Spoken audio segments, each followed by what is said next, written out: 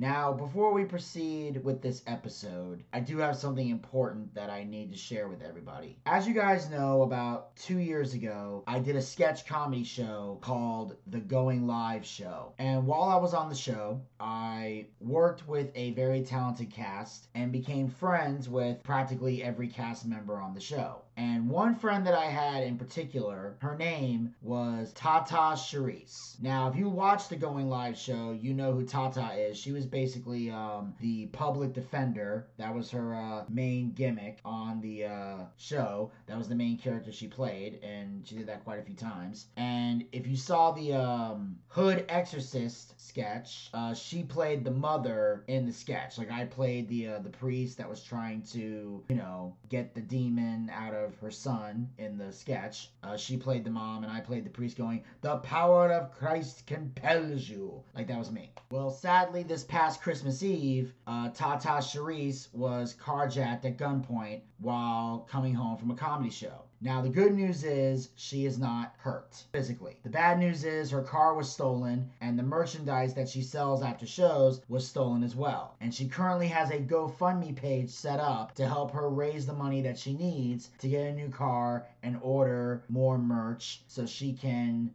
get back to selling merch and get out there performing. And what I'm going to do is I am going to read the synopsis of her GoFundMe page to further illustrate what she's looking for rather than try to paraphrase it. So this is on her GoFundMe page. "Hey y'all, so I got carjacked. I'm no stranger to obstacles or overcoming tough times, but what recently happened to me was something I really wasn't prepared for. I was carjacked at gunpoint by two men on Christmas Eve coming home from a show. Comedy is now the majority of my income, so my car was very important to me because it's how I get to most shows. Also, all of my Tata Charisse merchandise was in the trunk of my car, which is another big part of my income. I'm blessed to be alive. I do about 5 to 10 shows a month and I'm really grinding. I don't plan to give up at all, but I'm creating this GoFundMe to help speed things up so I can get back to doing what I love and bring joy to others. Anything that anybody can contribute would be greatly appreciated and used to go towards a car and to replace my merchandise that I sell at shows. I appreciate the support and my spirit has not been broken. Thank you for the love that people have already showed me, and anything further helps. I just entered year 6 of my stand-up comedy career and it has been an incredible journey. I've hit amazing milestones, and so far I've performed in over 200 shows non-stop, but I can't let this situation slow me down." And as I mentioned before, Tata Charisse is a friend of mine. I've worked with her before. She is hilariously funny and a tremendous talent, and I am encouraging all of the Boochcast fans to donate money to Tata Charisse's GoFundMe to help her get back on her feet, get back on the road, and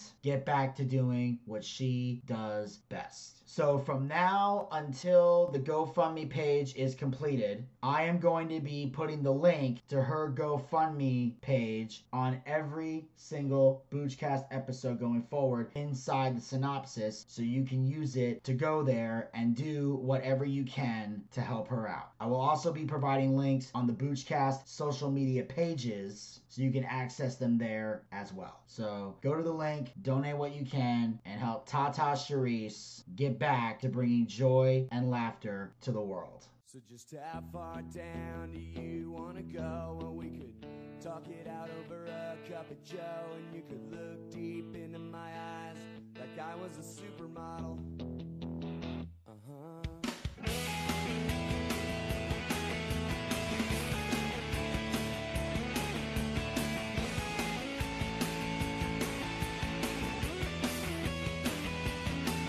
Well, it's you and me, baby, no one else we could trust. We'll say nothing to no one, know how we bust and never crack a smile or flinch or cry for nobody. We'll give it our take on.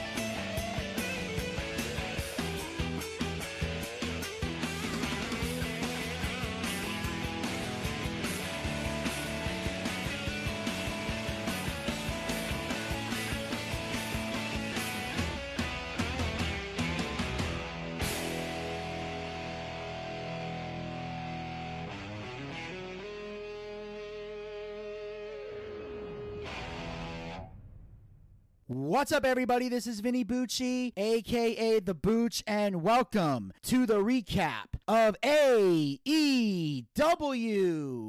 And as you can tell from the theme song that was played once again, you've heard this for several weeks in a row. It is my brand new theme song, and it will continue to be my brand new theme song until I get some message from Spotify saying, this is billed for copyright. So as long as that doesn't happen, this will continue to be my theme song on the Boochcast. However, if I ever get to use a theme song for anything else outside of here, I'm still going to use The Killers, I'm the Man. But here on the Boochcast, it will be, everybody knows that the world is full of stupid people. And the reason you're hearing that again is because here on the Boochcast, I am once again all by myself.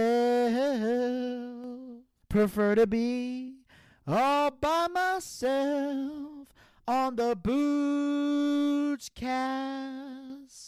Because Gator once again is not able to show up. However, this time is a lot different than other times that he hasn't been able to show up, because he actually called me earlier today and said unless there was some fuckery, he had planned on being here. He was actually in the process of rearranging his schedule at the school so that he could be here on Wednesdays to record with us, which of course the children at the school don't like that, but I really don't give a fuck because I need my AEW correspondent, so I really could give a fuck less about the children's schedule. But apparently Gator had a family emergency. Now, he would not go into detail about what the family emergency was, but even if he did, I would not mention it because it's a respect thing. I would rather have Gator go into detail about the family emergency as opposed to me, but he has not told me what it is, but he plans on talking to me about it later, so maybe sometime tomorrow he and I will have a discussion about it, and we'll be able to hopefully get him back here next week, and hopefully have him this Sunday for Forbidden Door. Because as we know, that's the big pay-per-view taking place this Sunday is AEW and New Japan present Forbidden Door. I'm also hoping to have Elvis Delinsky make a return for the first time in a long time for the Forbidden Door recap, because on this Sunday I do plan on going to his house to watch Forbidden Door with him. But depending on how long the pay-per-view goes will determine whether or not Elvis joins me for this recap, because apparently he does have to get up early to go to work on Monday. Desmond has to do the same, which is why Desmond won't be joining us for Forbidden Door. But I would like to have Elvis on here because I like having Elvis's perspective on wrestling, and especially since he's getting back into AEW because of the return of CM Punk. He's obviously very excited about that. And speaking of that, before I get into Dynamite officially, I'm going to take a moment here to address a little bit of AEW Collision. Now, as I mentioned before, because AEW Collision airs on a Saturday, and because Gator and I primarily work on weekends doing wrestling shows or comedy shows or things of that nature, we can't commit to a weekly AEW Collision full-fledged recap. We just can't do it. It's not realistic for us to do it every week. So what we decided to do was hit the highlights of the show. So that's what I'm going to do right now. I am going to hit the highlights of the show. First thing I want to say is I love the commentary team on Collision. It's Kevin Kelly, Nigel McGuinness, and Jim Ross. 3 gifted, talented commentators. Jim Ross, the best in the business. I don't care what anybody says. Nigel McGuinness, who's done a fantastic job commentating in NXT. And of course, Kevin Kelly, who was great in WWE, great in Ring of Honor, great in New Japan. Kevin Kelly is amazing. The fact that these 3 are at the broadcast table is perfect, and it's already exciting for me because I don't have to hear Excalibur, who I can't fucking stand for the life of me. Collision is better than Dynamite after this first episode, I can already tell you. Because if Collision had been the debut episode, they would already be number 1. AEW. They would have never had a bad show because Collision is done right. Dynamite is shit most of the time, but Collision is not. Hell, Wardlow and Luchasaurus for the TNT Championship was epic. They had a great one-on-one match, everything done right, and in the end, we have a new TNT champion, Luchasaurus. Christian, of course, holding up the belt, which is perfect, being the heel that he is. He's acknowledging as if he won the title, and of course, they're going to address the TNT title, which I think is going to be next week. They're saying and they're going to talk about it. So I don't know if Luchasaurus is going to be the champion or if Luchasaurus is just going to hand the belt over to Christian and have Christian be recognized as the TNT champion. I don't know how that's going to work. And then, of course, in addition to that, Miro finally came back, had a great match with Tony Nese. The Redeemer won by submission. I loved seeing Miro back in the ring because the fact that this guy's been off TV as long as he has is fucking pathetic. It is horrible. This is a guy who left WWE to come to something better, came in with that best man shitty video game gimmick, wearing the goofy Mickey Mouse shirt and acting like an idiot. Then he finally gets reinvented as the Redeemer and gets this kick-ass gimmick with great promos, great character work. This guy is someone you could push to a main event level, and they have kept him off TV for reasons that are fucking retarded. So it was great to see him back in the ring. And of course, Tony Storm and Ruby Soho with Sky Blue and Willow Nightingale, they were able to pull a good match out of these two. By that I mean Tony and Ruby pulling a good match out of Sky Blue and Willow Nightingale, who are still greener than baby shit. And then of course, the Acclaimed and Billy Gunn had their moments. Max Caster had a great rap. They did the scissor thing. It was great. And then CM Punk and FTR against, Jay White and Juice Robinson and Samoa Joe was fucking epic. It was epic. Punk and Joe being in the ring together for the first time in 18 years did not disappoint. The finish was fantastic. Punk showing that he can still work, hasn't missed a step, worked off whatever ring rust he might have had during the first run. They had a epic, great six-man tag. But to me, the highlight of this whole thing was the beginning with CM Punk's promo. Now, I'm sure some of you out there are probably thinking, well, Booch, why didn't you open with that? That was the first part of Collision. Well, the answer is simple. I thought this promo was so beautifully well done, I don't just want to talk about it. I want to re-air it. So, ladies and gentlemen, for those of you who missed it on Collision, this is CM Punk in the ring speaking for the first time since the All Out Media Scrum. I don't know if you guys heard, but I'm tired of being nice.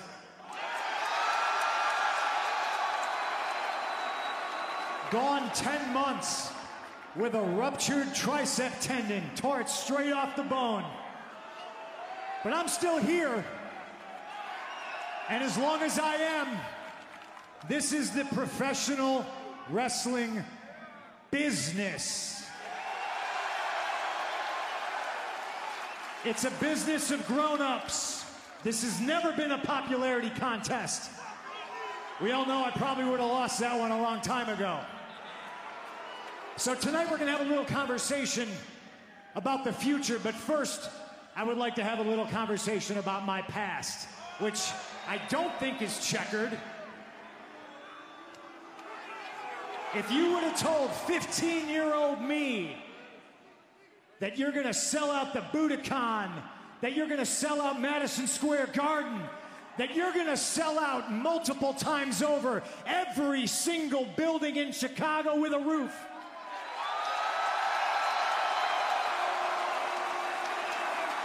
Well, I'm not sure little punker would have believed you. It's because he didn't experience what present me, standing here in front of all you crazy bastards, has experienced.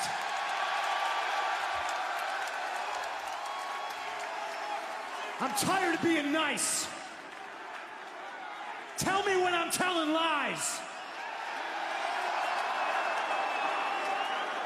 I did all these things and I got here to this place riding a wave, riding the backs of smart, passionate, professional wrestling fans like you.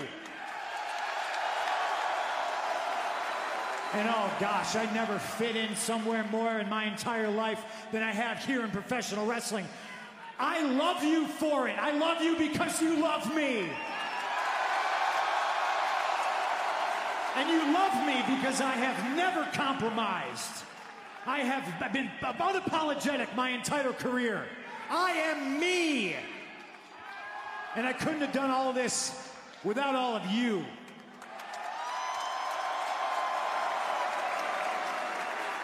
But it seems there's some people that hate me for the same reasons you all love me. Hey, listen. I understand that the sheer magnitude of me makes people uncomfortable. I very much understand that my mere presence makes people uncomfortable. That's because I am the truth, and the truth is painful.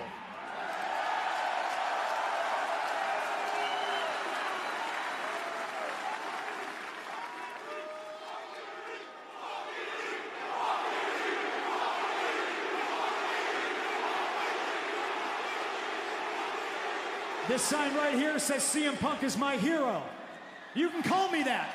This sign here says Pepsi Phil. You can call me that. This sign here says CM Junk. You can call me that.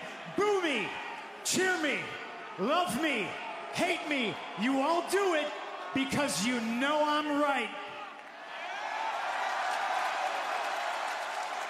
You can call me whatever you want. You know what David Zaslav calls me? One Bill Phil. That's because I am the one true, genuine article in a business full of counterfeit bucks.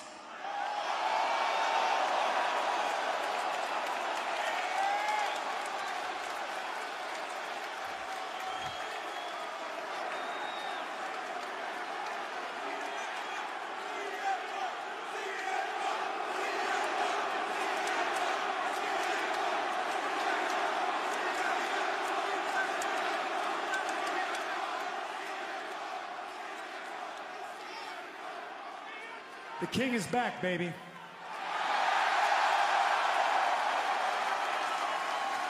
And I do have a lot of things to get off my chest.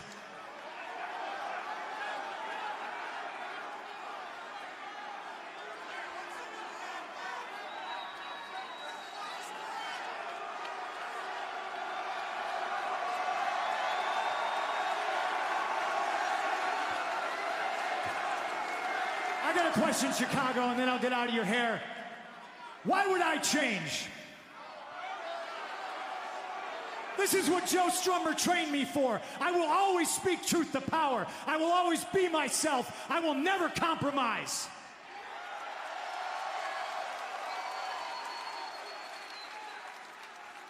And there's the people that think that they are owed an apology.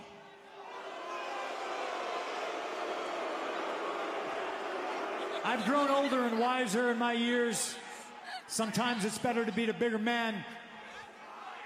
If you feel you're here today and I owe you an apology, here it is. I am sorry that the only people softer than you are the wrestlers you like.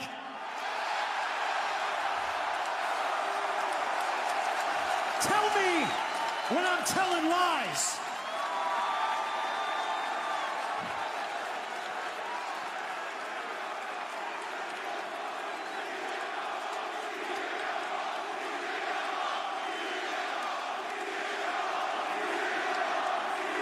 The last time you saw me with my tricep meat hanging down, I held what's in this bag above my head.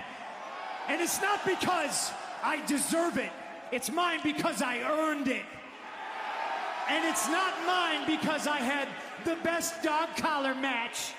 It's mine because I won the dog collar match. Tell me when I'm telling lies.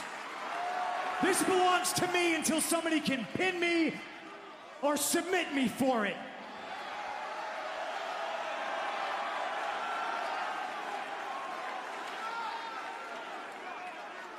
And there are those of you who I'm sure were praying to whatever God you believe in that I'm going to put these down here in this ring and walk into the sunset never to be seen again. But until there is somebody in this company that can fill these boots, they belong on my feet. Tell me when I'm telling lies.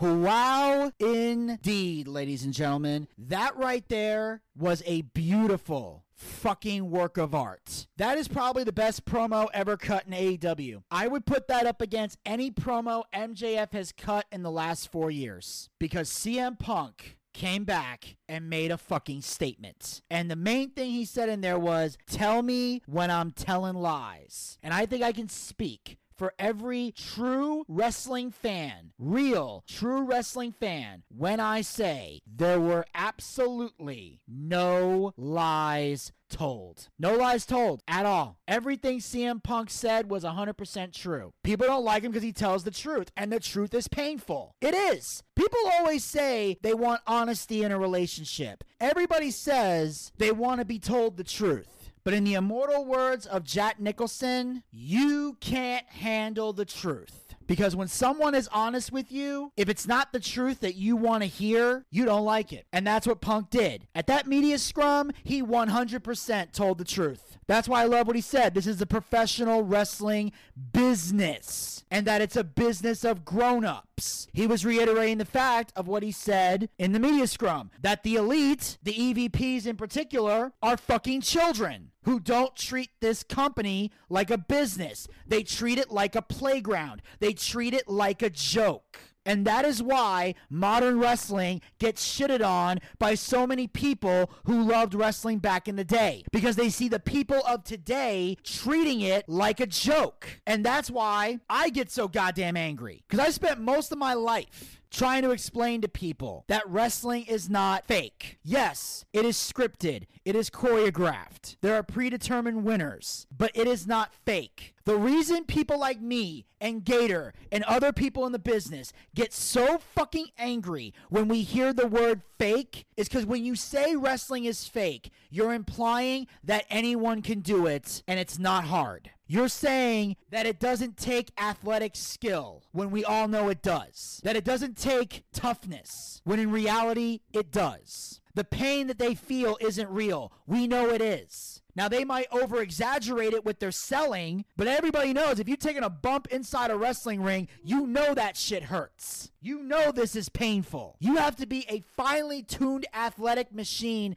to even step foot inside that ring. And when you say it's fake, you disrespect those people who have been injured in that ring, whose careers have ended in that ring, and who unfortunately have died in that ring. When you say the words, wrestling is fake, you shit on all of those people. You spit in every single one of their faces. And that is why people like me and Gator and a lot of other people in the business, when we hear you say the word fake, our first instinct is to beat the fucking shit out of you. Now, in some cases, we're able to restrain ourselves. In other cases, we're not, as Gator has been in many fights over that. I have flown off the deep end with people over that. I had one instance where I had to escort somebody away from an indie show because a bunch of wrestlers were going to tear that motherfucker apart. But even though he said the word fake, he didn't say it in a negative way. I understood the context in which he was saying it, and I know he didn't mean it in a bad way, so I got him out of there so the other wrestlers wouldn't kill him because they didn't care about context. I do. But that's the thing. You treat this like a business. That's what wrestling is. The secret to professional wrestling, I'm going to talk more about this throughout the show, is you're supposed to make everything in the ring look believable. That's what I always preach whenever I watch wrestling. I need to believe in what I'm seeing, what I hear in promos. When someone's cutting a promo and saying they hate this other person and they're gonna kick their ass, I need to feel that you really hate that person. I need to see the fire. I need to see the anger. I need to see the rage, the passion. I need to believe it. Even though I know in the back of my mind it's probably not true. Still, you're supposed to make me believe.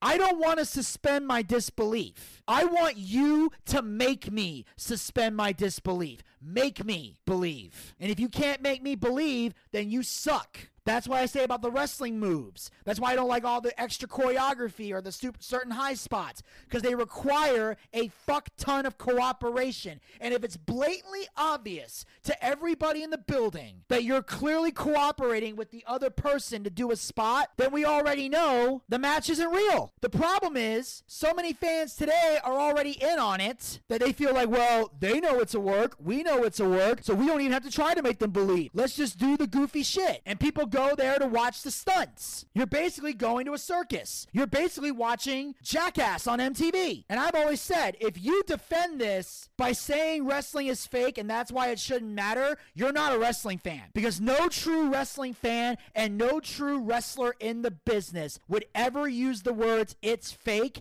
to justify anything. You don't love the business if you say that. You cannot call yourself a wrestling fan and defend something stupid by saying it's okay because wrestling is fake. That is unacceptable. And if more wrestlers treated this like a business instead of like a playground, AEW would do so much better. So much better. So I liked that. I also love the fact that he said the thing about being one Bill Phil on the Genuine article in a business full of counterfeit bucks. That was the perfect line, because obviously it was a dig at the Young Bucks, but also the counterfeit thing makes sense, because I've said this before and I'll say it again. The Young Bucks are the most unoriginal tag team in the history of professional wrestling. There is not a damn thing unique about the Young Bucks. They are a carbon copy of every other wrestler. They dress like the Rockers, they wrestle like the Hardys, they used to taunt like the Clique, and the only reason they don't do it anymore is because they finally sent a cease and desist letter, and that's why they do things like,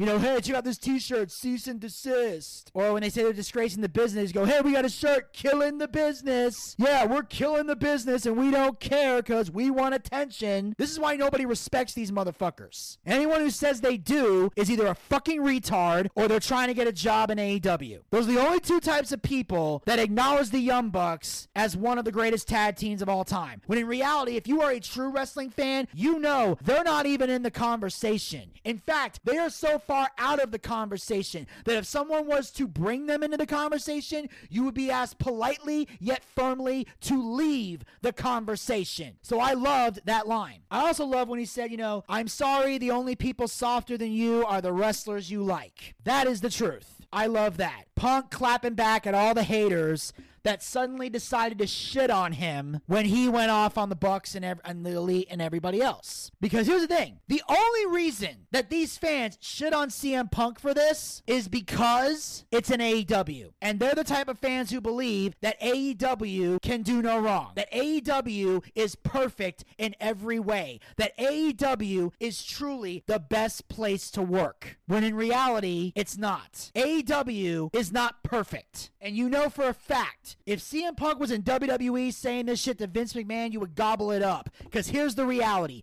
The only reason people give AEW a free pass on all the stupid shit they do is because they hate Vince McMahon. And you want AEW to succeed because you're tired of Vince McMahon having a monopoly in professional wrestling. And you're desperate for more competition, you're desperate for more promotions to rise up, and you want to see more places for wrestlers to get work and wrestlers to be successful outside of WWE. And you feel like the only way to do that is to just take whatever problems AEW has and do what most corporations do, which is take a problem and sweep it under the carpet or keep it behind closed doors so we can control the narrative and we can create the illusion that everything is okay when in reality, nothing is fucking okay. But here's the harsh reality. The only way corporations change shit around is when shit gets exposed to the public. You ever notice that? You ever notice that promotions or corporations change their ways when shit is made public and they have to do damage control? If you keep everything behind closed doors, it's business as usual. People have to get exposed a lot of the time in order to change their ways, in order for shit to get done. Especially when the whole reason Punk's going public with his shit was because these fucking counterfeit bucks were the ones that decided to go public through Meltzer and say that he got Colt Cabana fired when we all know that wasn't the case. Because Tony eventually finally came out and said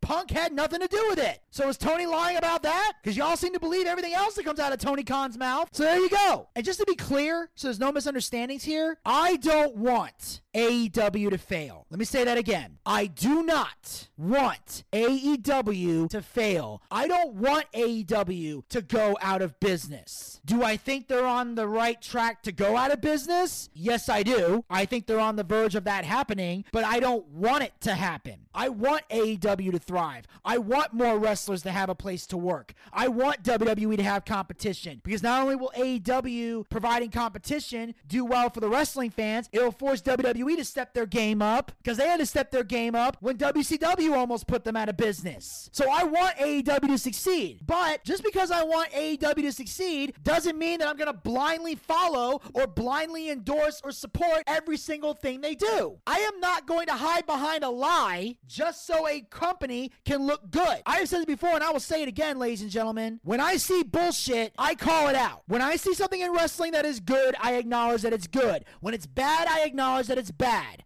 And I am never, ever, under any circumstances, going to change or compromise that. That's never going to happen. You will never see me kiss up to a wrestling company. And one thing you can always say about me, whether you agree with what I have to say or not, is I am consistent. Whether it's AEW, whether it's NXT, whether it's WWE, whether it's Ring of Honor, whether it's Impact Wrestling or New Japan or whatever it is I'm watching. When I see something good, I acknowledge it. When I see bullshit, I call bullshit. Hell, to this day, Gator's still mad at me for ripping apart Starrcade 1985. Yeah, I watched old school Southern wrestling and I trashed it back to the Stone Age. Why? Because it was goddamn ridiculous. I stand by that. So don't think that I'm playing favorites here. Never have, never will. Hell, I've openly admitted I love NXT. It's my favorite wrestling show to watch. But I've seen stupid shit on NXT and I've called it out. I've seen a lot of good shit in NXT and I've called it out. I've seen great things happen in AEW and I've acknowledged them. So just like Punk said, I will always speak truth to power. And I love the fact that he won't change and he won't compromise. I also love the shot that he took regarding the dog collar match. He's like, I didn't do that because I had the best dog collar match. It's because I won the dog collar match. Perfect line.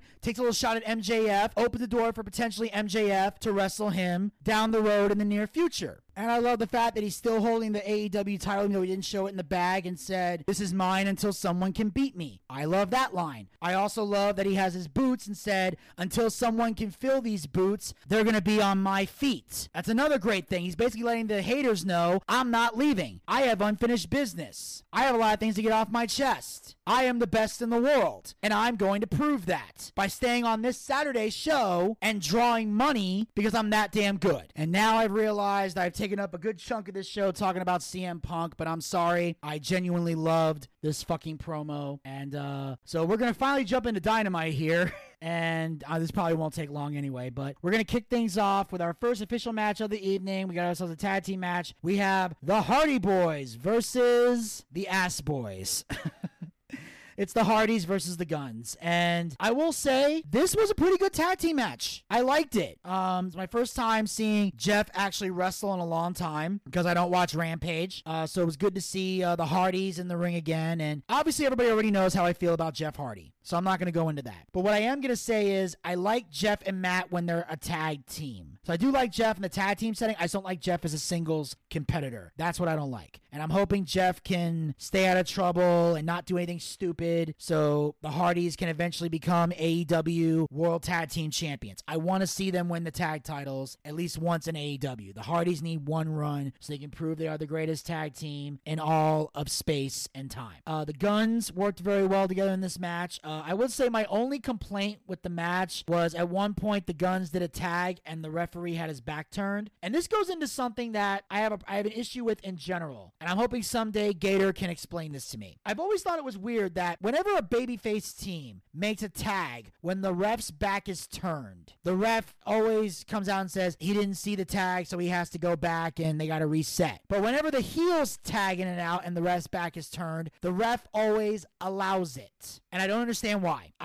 So I'm not going to put this on Rick Knox. I'm not going to blame him, but I just want to bring this up. This is an asinine thing that I've seen in wrestling for decades, and it needs to fucking stop because it makes it look like the referees are being biased, even though they're not trying to be. I don't know where this method came from. I don't know who the fuck taught referees to do this, but it's stupid and it needs to be untrained and untaught. If you don't see a tag, I don't care who the team is, you should not acknowledge the tag. Now, if the heels want to do dastardly shit while the ref's back is turned, I'm all for that. That's what heels do. But they should not be allowed to tag in and out while the ref's back is turned. Or you gotta let the baby faces do it. That's the only way to be equal. Either make the ref see everything or allow the baby faces to tag out without a referee having to see it, because it's not helpful. But outside of that, solid match. In the end, the Guns end up winning with help from Juice Robinson and Jay White. So the Guns get the victory. Then they attack the Hardys after the bell. Ricky Starks and FTR come out to make the save, but they're outnumbered until CM Punk gets involved. Punk clears the ring and says he's a Collision guy. He's not supposed to be here, but he challenges White and the Guns to a match on Collision. Basically a 8-man tag match. Basically the,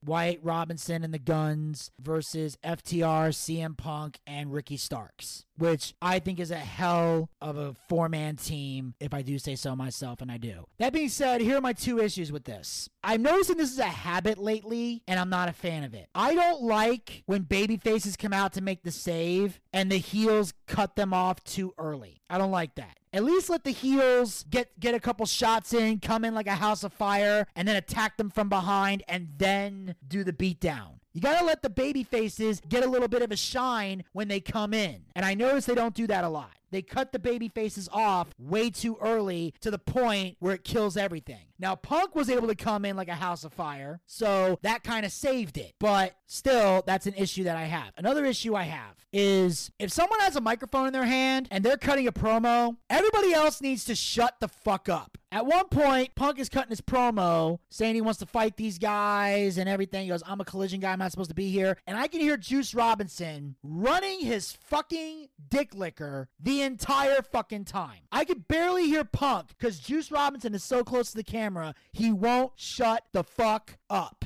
And I hate Juice Robinson. I'll say it right now. I can't stand this motherfucker. Now, I've never met him in person, so this is not a personal hate. This is a wrestling hate. So I might meet him in person one day and he might be a cool dude. But as far as wrestling goes, he annoys the fucking shit out of me. Jay White, I like. He can at least work somewhat. Juice Robinson, I have never been a fan of this guy in the ring. I don't know why the fuck he's hired. I don't know why the fuck he's here. I don't know why anybody sees value in Juice Robinson. He is literally a waste of fucking space. And he does not belong in the wrestling business. But again, if you want to talk, wait till there's a pause. But when the person with the mic is talking, everybody else needs to be quiet. Because the whole purpose of the promo is for the fans to hear the promo. They're not interested in your rebuttal off camera. They're interested in hearing the person with the mic talk, especially since it's Chicago and it's CM Punk. More people would rather hear Punk speak than Juice Robinson, especially in Chicago. And it's true. Punk's not supposed to be on Dynamite, but it's in Chicago, so rest assured, Punk is going to be there. And I'm pretty sure since Dynamite's in Chicago, that must mean Rampage is going to be in Chicago. And I'll tell you right now, I wouldn't mind having Punk make an appearance on Rampage. Even if he just cuts another promo, that would be great. Because keep in mind, it's Chicago. Chicago loves Punk. So you can use Punk for an episode of Rampage. Then, after that, you have him back to doing just Collision and pay-per-views until the next time you're in Chicago. But if you got Chicago, use the Chicago hometown hero because people will pay money in Chicago to see CM Punk. They will. Absolutely. So that makes sense. And on that note, we cut to the next match of the evening, a concession stand brawl. We got Mark Briscoe one-on-one against Jeff Jarrett. Okay, this match had all the potential to be great. And in the beginning, it kind of was. Although it did irritate me a little bit that Jeff Jarrett's throwing popcorn and food at Mark Briscoe before the referee officially starts the match. And that's always something I found annoying. Look, I understand there's animosity. I understand wrestlers want to fight each other. I understand they want to get it on. But just let the referee ring the bell before you do anything. Come on. There's still rules that the wrestlers have to follow regardless of how much they hate each other. Let the referee have the authority. It's that fucking simple. Stop burying the referees. This is an ongoing problem in AEW. Treat the referees with respect. Now, I understand in some cases the heel might attack the referee to get some heat a little later in the match. But in the beginning, you should, as a heel, still respect the referee because you want to win the match. Because winning the match means more money in your pocket as a heel and also gives you bragging rights. So the referee should still have power over the heel as an authority figure. Now, in the beginning, I enjoyed it. You know, they're using the food and the hot dogs and everything. They're having fun at the concession stand. What bothered me most about this match is that it didn't last very long at the concession stand. Eventually, after Karen Jarrett blinds Mark with some sauce, Mark eventually gets past that and he goes to dive off a table, but Sanjay Dutt pushes him off the ladder and sends him through the table, and Jeff's able to move out of the way or whatever. There's a lot of weird shit happening in this match. But what really bothered me was that the match spilled around the arena. And they eventually end up in the fucking ring. And then eventually Mark Briscoe gets the victory after some interference from Papa Briscoe comes out to slam Lethal. And then Satnam Singh comes out and slams Mark Briscoe. Christopher Daniels and the Best Friends come out to take out the fight to Singh. The Lucha Brothers take him out as well. Penta kicks Jarrett. Briscoe pins him 1, 2, 3. And everybody's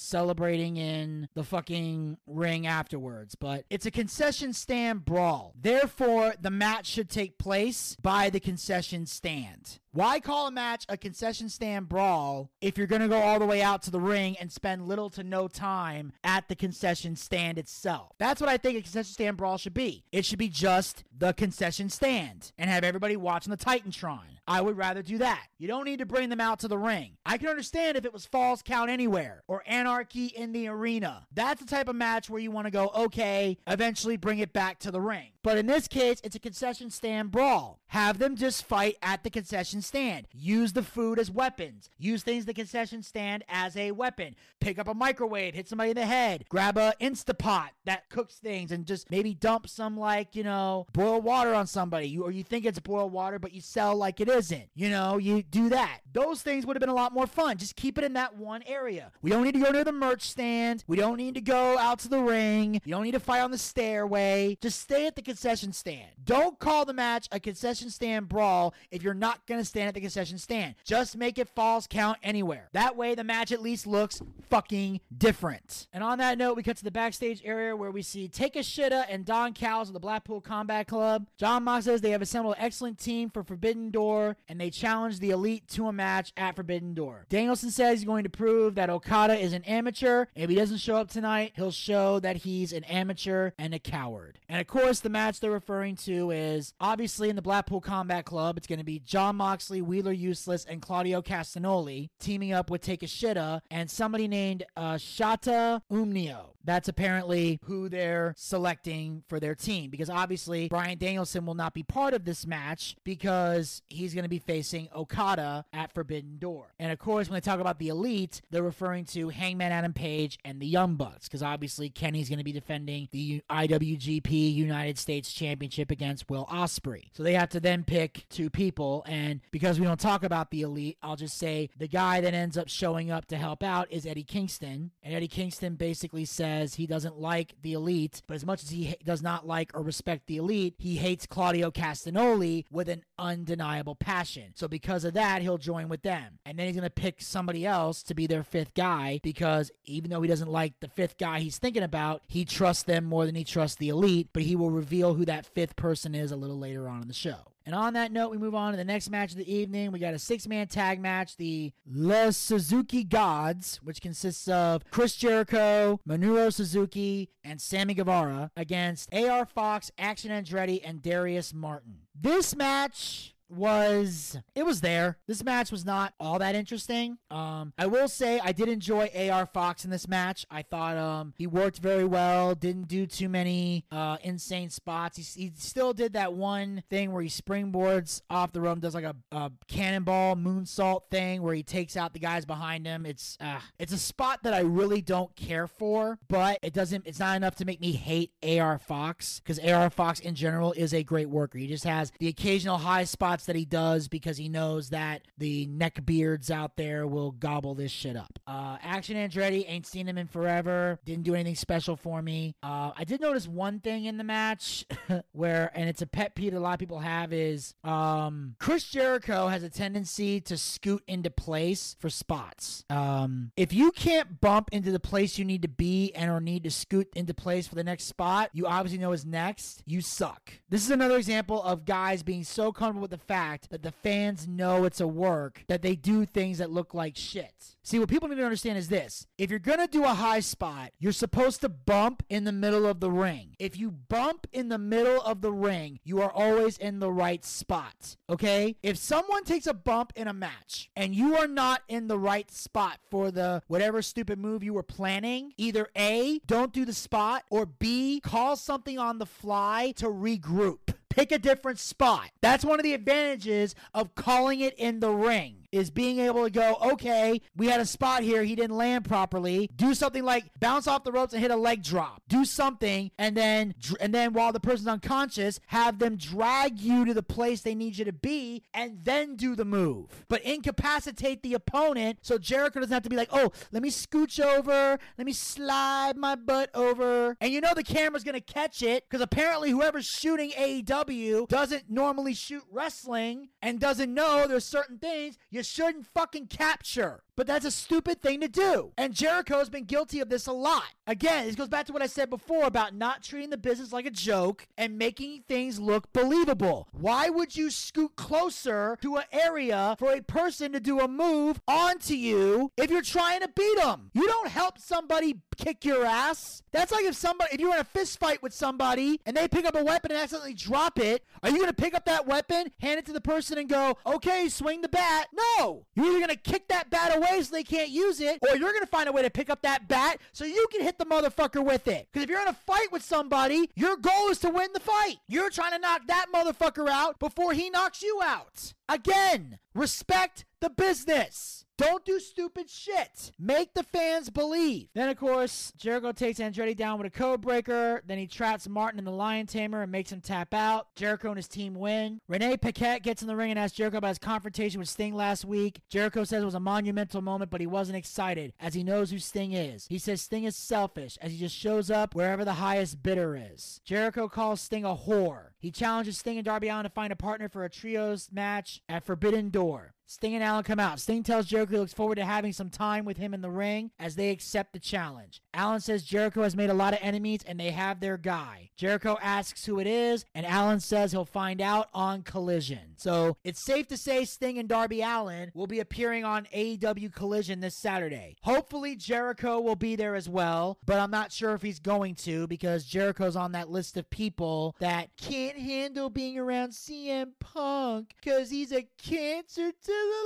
locker room. So there's no telling whether or not Jericho will have the balls to show up. If he does, great. If not, then obviously he's still a fucking baby. But either way, this is another match that's been added to Forbidden Door that I'm going to be honest, I don't really care about. You know, I'm intrigued to see who the third person is, but I'm willing to bet it's a guy from New Japan. Let's just be honest here. They're picking a third guy from New Japan because, again, this is Forbidden Door. So you already got two AEW guys and a New Japan guy with Jericho, Sammy, and Suzuki. You got Sting and Darby Allin, two AEW guys. They need a guy from New Japan to fill the void. I don't know who it is, but we'll all find out Saturday as we now have another random match added to Forbidden Door when we already didn't need this many matches on the card. There's already 10 if you count the dark match, which I don't, so we're not even going to talk about that on this show. But still, this is way too many matches, and you know these matches are going to go on for fucking ever. So the more matches I see added to this card, the less likely it is that Elvis will be joining me for the Forbidden Door recap, because chances are he's going to want to go to bed to get up early for work. Next, we cut to Tony Schiavone and RJ City, who start picking names for the blind eliminator tournament, but they don't reveal who they are. But he said the names will be revealed next week, which is interesting because this blind eliminator tournament is basically they're picking random people to be tag team partners, and I think the winning team is supposed to get a shot at the tag team titles. This is kind of similar, which is kind of funny to me, to Battle Bowl, which is going to be one of the pay-per-view reviews that we're doing. I actually just finished watching Battle Bowl recently, so eventually at some point we're going to do the recap of it. Now, the review of Battle Bowl from 1993, that's not going to come out until like the first week of November, but that's kind of what Battle Bowl was. They drew random names and they put random teams together, and basically you had to win the tag match, and if you won the tag match, you got added to the 16-man Battle Royal to win the Battle Bowl ring, which is kind of like the Dynamite Diamond ring that we see today. But the only difference is the winning teams get a shot at the tag team titles. And then, of course, there's that elite moment that I talked about before. I'm skipping that because no one cares. So we're going to cut to Adam Cole, baby. Adam Cole discusses discusses his match with MJF and gives the devil his due, as he calls it one of the toughest matches of his career. He knows that he did everything he could, but he didn't win. However, MJF didn't win either. Cole says that to be the greatest AEW World Champion, MJF has to take on all comers. He says MJF has never beaten him. Cole calls out MJF and he answers. MJF insults the crowd. MJF says the guy he used to study, the Panama City Playboy, came out to play for their match. He says he's worried about Cole as he has suffered a lot of blows to the head. MJF said he had Cole beat last week. As for the rematch, MJF says that because he cares about Cole's health, he has to say no. Cole challenges MJF to fight him right then and there. Tony Schiavone interrupts with an announcement as he reveals that Cole and MJF were paired up in the Blind Eliminator tournament.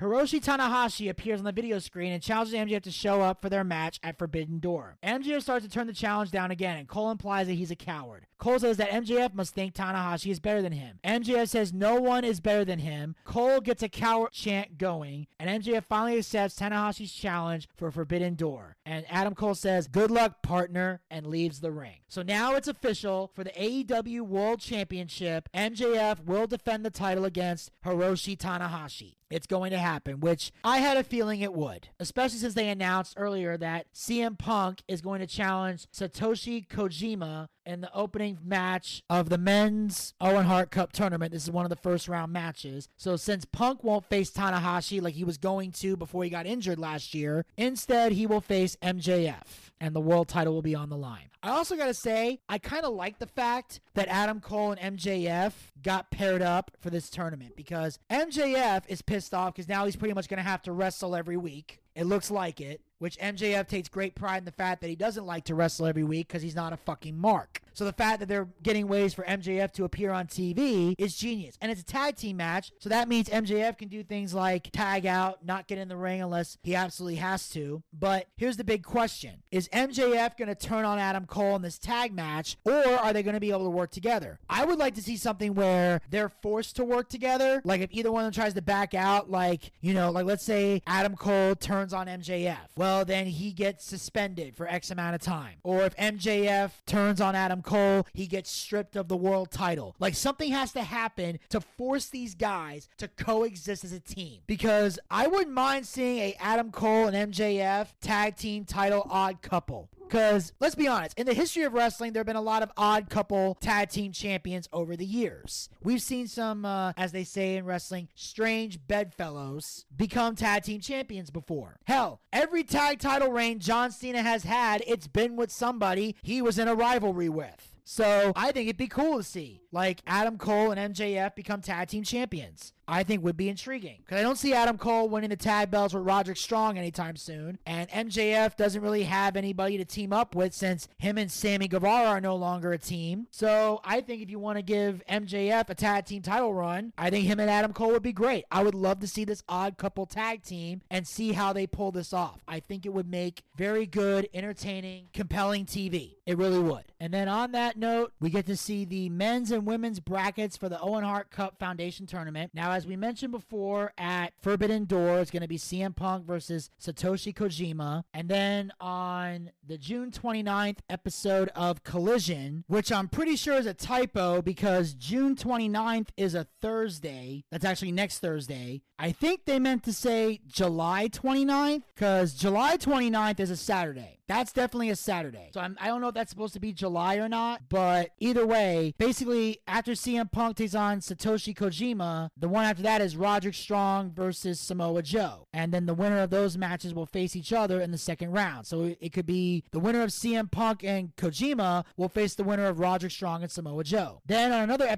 side of the bracket, we have Dustin Rhodes versus Powerhouse Hobbs. And then we have Juice Robinson versus Ricky Starks. So with the exception of Punk and Kojima, the other three matches are going to take place on that one episode of Collision. So we'll see what happens there. So there's a good chance it could be Punk versus Joe. I think I'd like to see Dustin versus Ricky Starks. And then maybe in the finals, we see maybe Punk versus Starks. But I got a strong feeling CM Punk's going to win the entire thing. And then over on the women's side, we have a match this Friday on Rampage. That's going to be Anna JAS versus Sky Blue. And then next Wednesday on Dynamite will be Dr. Britt Britt Baker versus Ruby Soho, and the winners of those two matches will face each other in the second round. And then this Saturday on Collision, Nyla Rose will face Willow Nightingale, and then the winner of that match will face the winner of the match taking place during the pre-show of Forbidden Door, which is Athena versus Billy Starks. Stars. I don't know how to pronounce her last name. It's Starkz. So that's the brackets. That's what's taking place. And obviously, I'm not going to see... I'll see the Britt Baker Ruby Soho match, obviously. But the other three, I'm going to be honest, I'm not going to see because I don't watch Rampage. I don't know if I'm going to be able to check Collision. If I can, I'll see it. And then obviously, the 0 hour thing, I'm not going to watch the pre-show unless Elvis really wants us to watch the pre-show, in which case I'll check that out. But otherwise, I have no intention of doing that. But right now, those are the brackets for the Owen Hart Cup tournament. Obviously, any match that take place on Dynamite, I'll talk about those. And obviously, as this progresses, we'll give updates and see where everything is at. And then we move on to the next match of the evening. We got some tag team action. We have Orange Cassidy and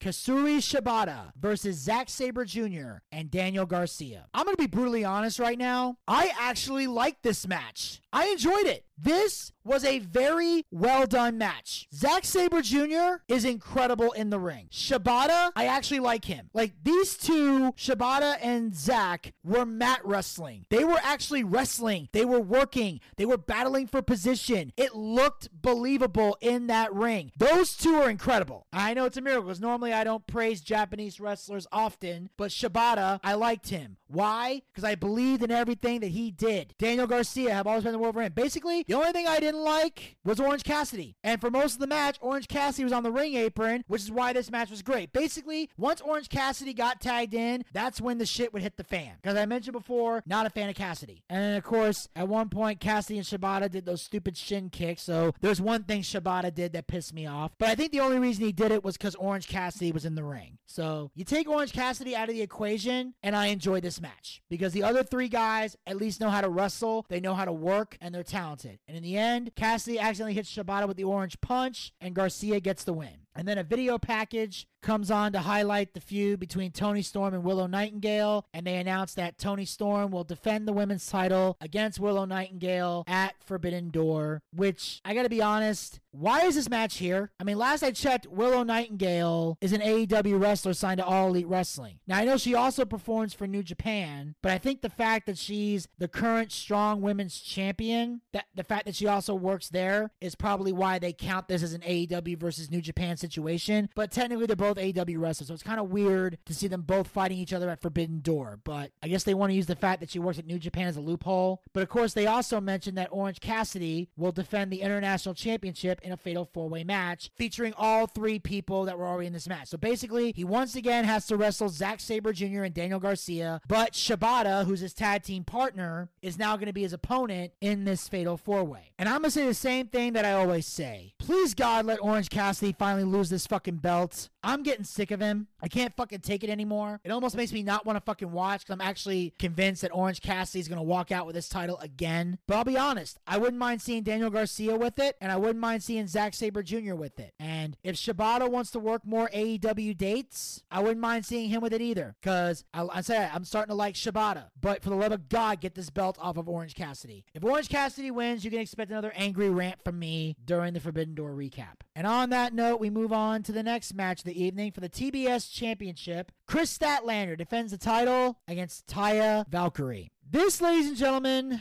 is a fucking travesty. It is. I will say, the match itself was pretty good. The women knew how to work. There weren't a lot of stupid shit happening, although Chris Statlander did do a fair share of stupid, unnecessary high spots. But the fact that Taya Valkyrie did not win the TBS championship is a fucking travesty. And the reason it makes me so goddamn angry is because shit like this is why people say that Tony Khan is not running a wrestling business and that this is a wrestling hobby and that he's not taking this seriously and he's making it hard for real wrestling fans to take this shit seriously. Why is it that you bring in people who are stars, who draw money, who take the business seriously, and you constantly feed them to people who don't take this seriously, who don't draw money, and who no one takes seriously as fucking champions. Your TBS champion and your international champion are two fucking guys that only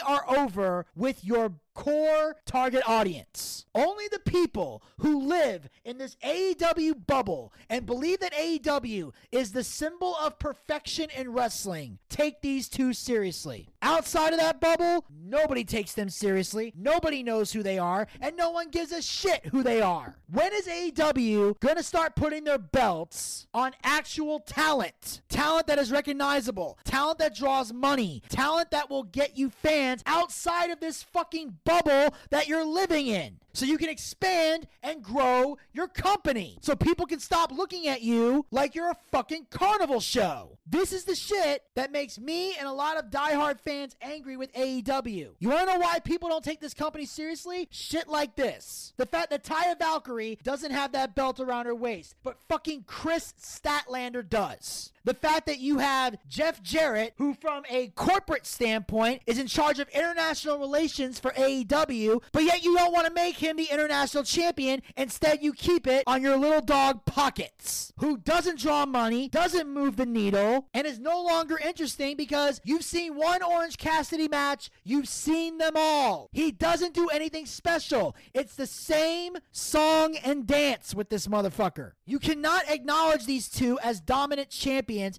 and expect people to take your company seriously. This is why the ratings aren't doing well. They're in the same fluctuating spot they've always been in, and this is why AEW will never be taken seriously as competition to WWE. They are still the superior product. I want AEW to be real competition for WWE. The problem is, I don't think they want to be real competition to WWE, because if they really did, they wouldn't do stupid shit like this. And then we close out the show with Eddie Kingston making his way to the ring. He comes out and addresses aligning with the Elite, basically letting the audience know, I do not like them, I do not respect them, but the reason I'm joining forces with them is because I hate Claudio Castagnoli more than I hate the Elite. And then Jon Moxley comes out and says that Kingston drew a line in the sand by fighting alongside them. Kingston says Moxley drew the line by joining up with Castagnoli. And he looked Jon Moxley in the eye and said, you're my brother and I love you, but you chose to align with that scumbag and I don't like him. And then of course the tensions rise between them, and then Kingston finally announces that Tomohiro Ishii is going to be their final partner for Forbidden Door. Then Ishii comes out, the Blackpool Combat Club attack Kingston. Meanwhile, Jon Moxley gets out of the ring and goes to fight Ishii. Then after the beatdown, Danielson gets on the mic and says Okada won't show up, and if he doesn't show up, I'm going to stomp Ishii's head in. But before he can do it, the music hits and out comes Okada. He stands face to face with Bryan Danielson. The crowd's going crazy. They're having the face off. And then all of a sudden, Wheeler Useless attacks him from behind. Okada fights back, takes Yuta out. Okada takes the fight to Danielson, but he escapes. And then he drops Yuta with the Rainmaker. And that ends the show. And all I got to say is, I love this. What I found the most hilarious is the fact that the Elite, to my knowledge, never came out. And that's what I found the most hilarious. I'm convinced that the Elite segment was pre-taped in advance, because I actually heard a rumor the Elite wasn't even going to show up for this show because they knew Chicago was going to boo them out of the building, and they don't have the balls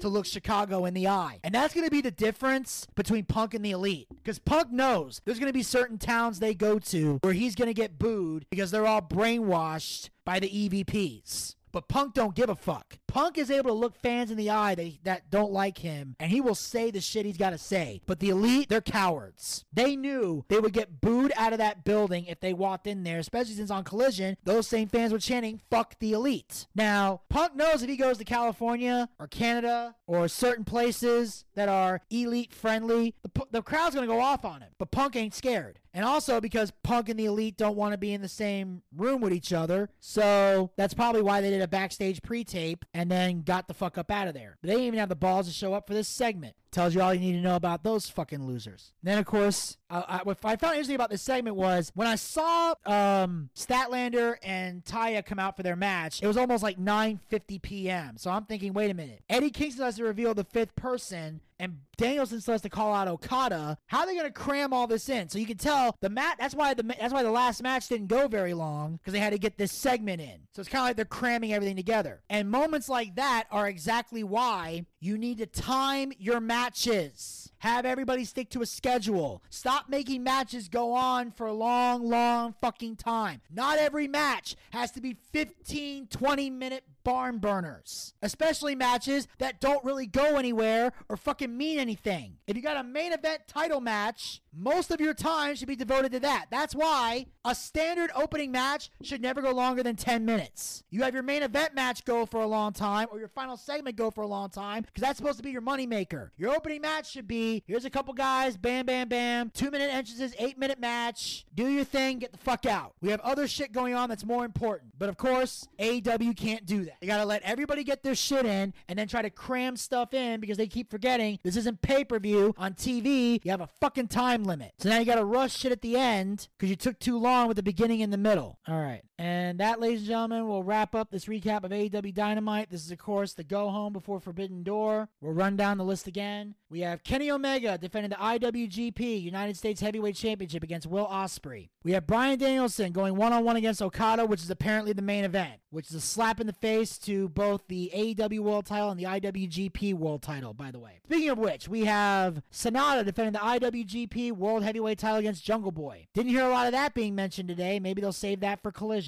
MJF will defend the AEW World Heavyweight Title against Hiroshi Tanahashi. We have La Suzuki Gods going up against Sting, Darby Allin, and whoever the third guy is, we'll find out at Collision. We have Jon Moxley, Wheeler Useless, and Claudio Castagnoli, the Blackpool Combat Club, teaming up with Takeshita and Shota Umino to take on Hangman Adam Page and the Young Bucks of the Elite, Eddie Kingston, and Tomohiro Ishii. CM Punk goes one-on-one against Satoshi Kojima in the first round match of the Men's Owen Hart Cup. We have Orange Cassidy defending the International Championship against Zack Sabre Jr., Kazuyori Shibata, and Daniel Garcia. And then we'll have Toni Storm defending the AEW Women's Championship against Willow Nightingale. So that's all at Forbidden Door this Sunday. And of course, we will have a recap of Forbidden Door for you guys dropping on Monday. And of course, make sure you guys follow the Boochcast. We're on Anchor, Spotify, Google Podcasts, and iHeartRadio.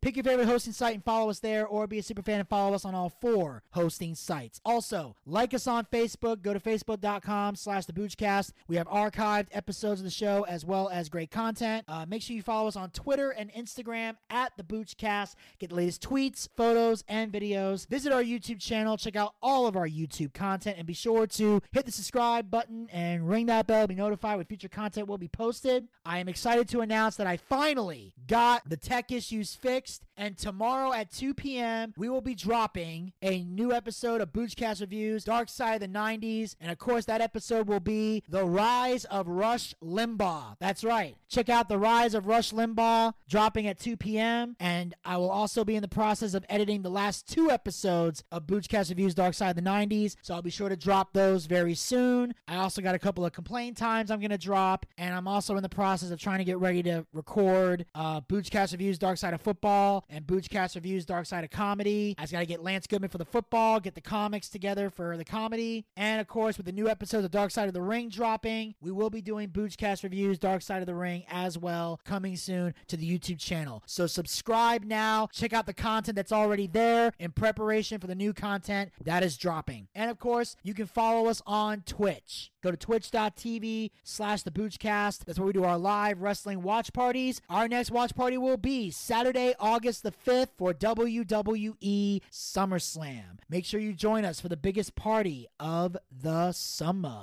And of course, we have our live D&D show coming soon, our Boochcast booking battle, and another special project in the works. And of course, you can support the Boochcast by going to podcasters.spotify.com/pod/show/theboochcast/support. Become a a supporter of the Boochcast, support this podcast with a small monthly donation to help sustain future episodes. We have 3 levels you can donate at. Pick the one that works the best within your budget. We have our first level, which is 99 cents, $1 per month. We have our second level, which is $4.99, $5 per month. The same amount of money you would pay for a Peacock subscription. I know a lot of you guys out there aren't fans of the Peacock, so don't give them money. Give us money. We got better content than Peacock anyway. And we got the third and final level you can donate at, which is for a mere $9.99, $10 per month. The same amount of money we used to pay for a WB Network subscription here in the United States. Ever since they sold the Peacock, you got nowhere to put that $9.99. So hit $9.99, bring it over here. We got better content than the network, and unlike Endeavor, we actually care about our fans and are dedicated to giving the people what they want.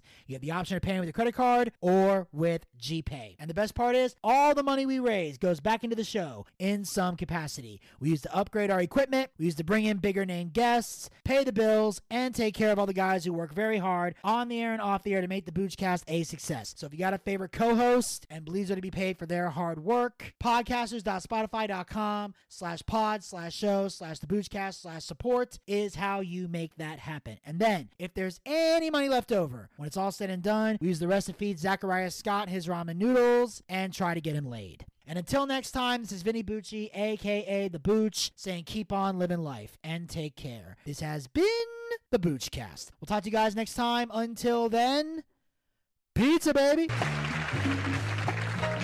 Well, I see by the clock on a wall that it's time to bid you one and all goodbye. Goodbye. So long. So long. Farewell. Farewell. Adieu. Adieu. Be good. Stay well. Bye-bye. Keep warm. Relax. At ease. Take care. Stay loose.